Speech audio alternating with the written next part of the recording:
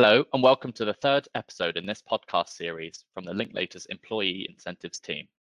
I'm Ben McCarthy, an associate in the team here in London. And I'm Mirit Ehrenstein, Counsel PSL in the team.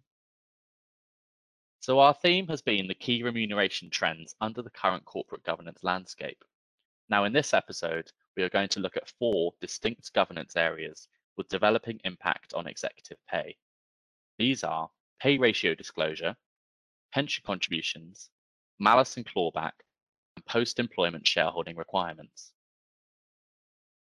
Let's dive straight in, Ben. So first, disclosing CEO employee pay ratios. A very brief recap on the requirements, I think, first. Sure.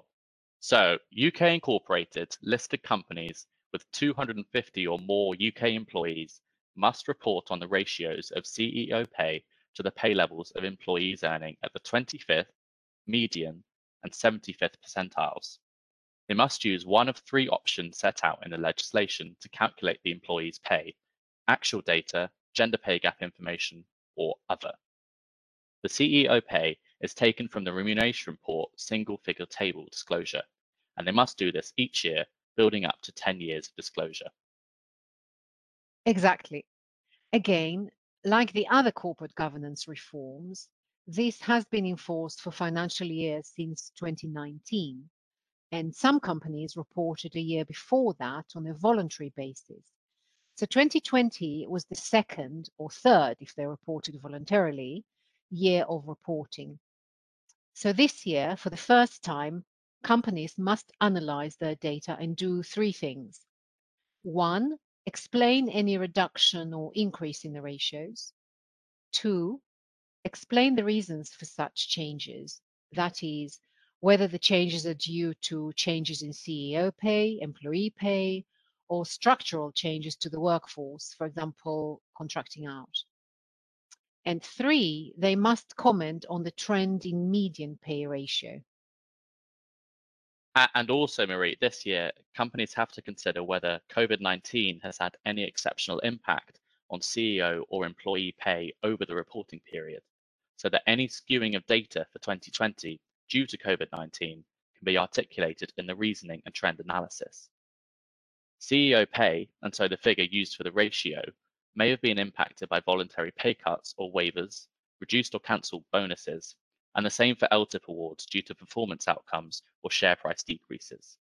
Finally, on a non-COVID related point, reductions in pension levels may have caused a decrease in CEO pay from last year's reported figures. We're going to look at pension reductions in more detail in a minute. On the other hand, Ben, it may be that it's the employee pay figures which are quite different from last year's due to the impact of COVID-19.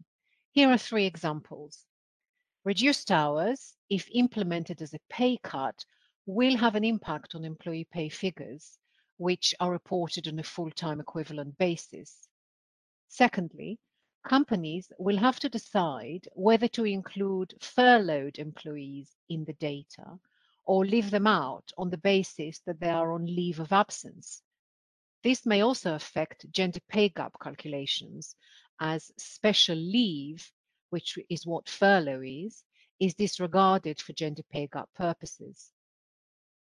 Third example is that redundancies may affect lower paid employees disproportionately, so may impact the ratio. But what is not in doubt is the pay ratio is increasingly a metric which the media report on. That potential for media focus was anticipated, with all the arguments for and against as to whether it provides meaningful data. This is really a new requirement, so we are only starting to get to a stage where trends may become apparent and influence discussions on pay within businesses as part of corporate governance. This really chimes at the current time with this focus on wider stakeholder engagement, the experience of the employee workforce, and ensuring that this is reflected in the company's approach to employees and corporate governance. Thanks, Ben. Moving away now from pay ratios and their impact, as discussed in previous episodes, the UK Corporate Governance Code continues to impact executive pay. The code is the framework for investors to provide details on their expectations. Most recently, investors have focused on three things. One, pension contribution rates for executives and aligning them to those of the wider workforce rates.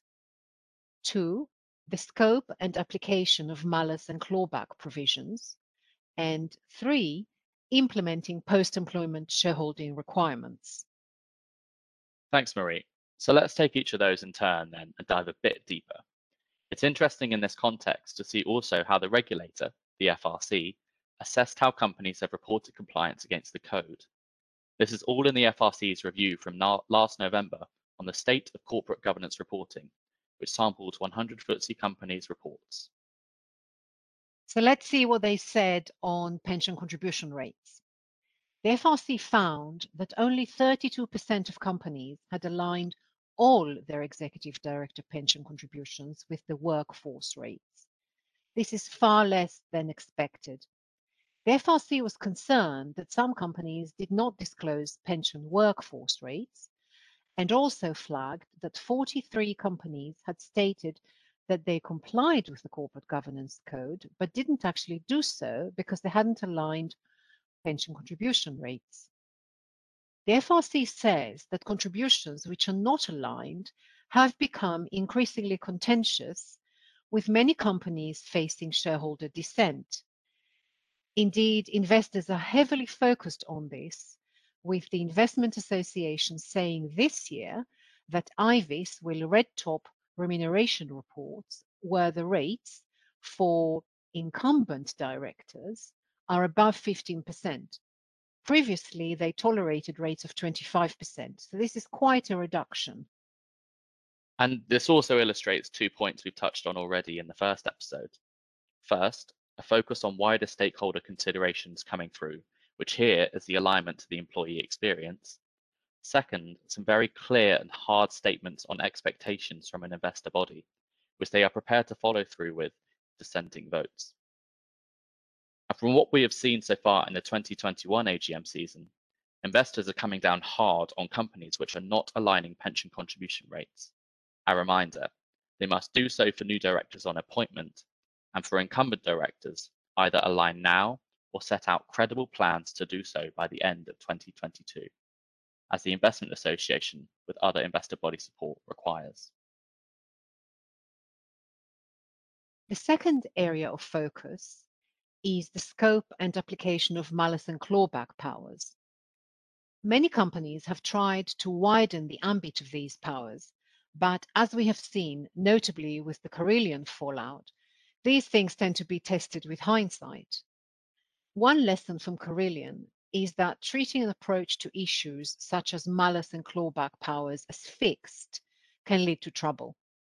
This is because investor expectations continue to develop and the company circumstances will also evolve. So the question of do we have the right trigger events for malus and clawback continues to apply. There is also a clearer expectation that companies must have malus and clawback policies that can be operated if required, and not just be plain words on paper. This means making sure that the whole chain of contractual and non-contractual documents, By which we mean remuneration policies, plan rules, employment contracts, and employee communications. exactly, Ben, all these must be reviewed, updated, and aligned. We're going to look at malus and clawback, powers of discretion and enforcement in much more detail later on in the second podcast series on risk and pay. Do look out for those episodes. Finally, post-employment shareholding requirements. This is another example where investor expectations have continued to evolve and harden since the new corporate governance code was published back in 2018. The Investment Association was first to publish quantitative expectations on the level of expected continued shareholding after leaving. They want the lower of actual holding at leaving and the required holding for a 2-year period after leaving.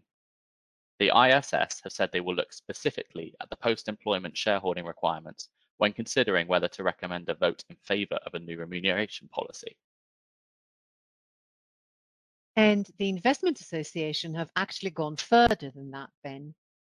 They expect companies to have a clear process for implementing and, importantly, enforcing these requirements and to explain this publicly. The Investment Association are particularly concerned to see these enforcement powers where directors have left the company for obvious reasons. They refer to setting up trusts or nominee holdings. It's not really clear how many companies have so far done this, but there is certainly a movement that way. We're back to transparency and corporate governance being hand in hand here.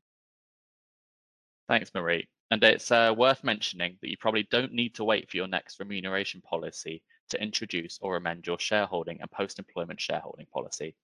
This can often be done without shareholder approval, so please do get in touch if you'd like us to review your policies on this to bring them into line.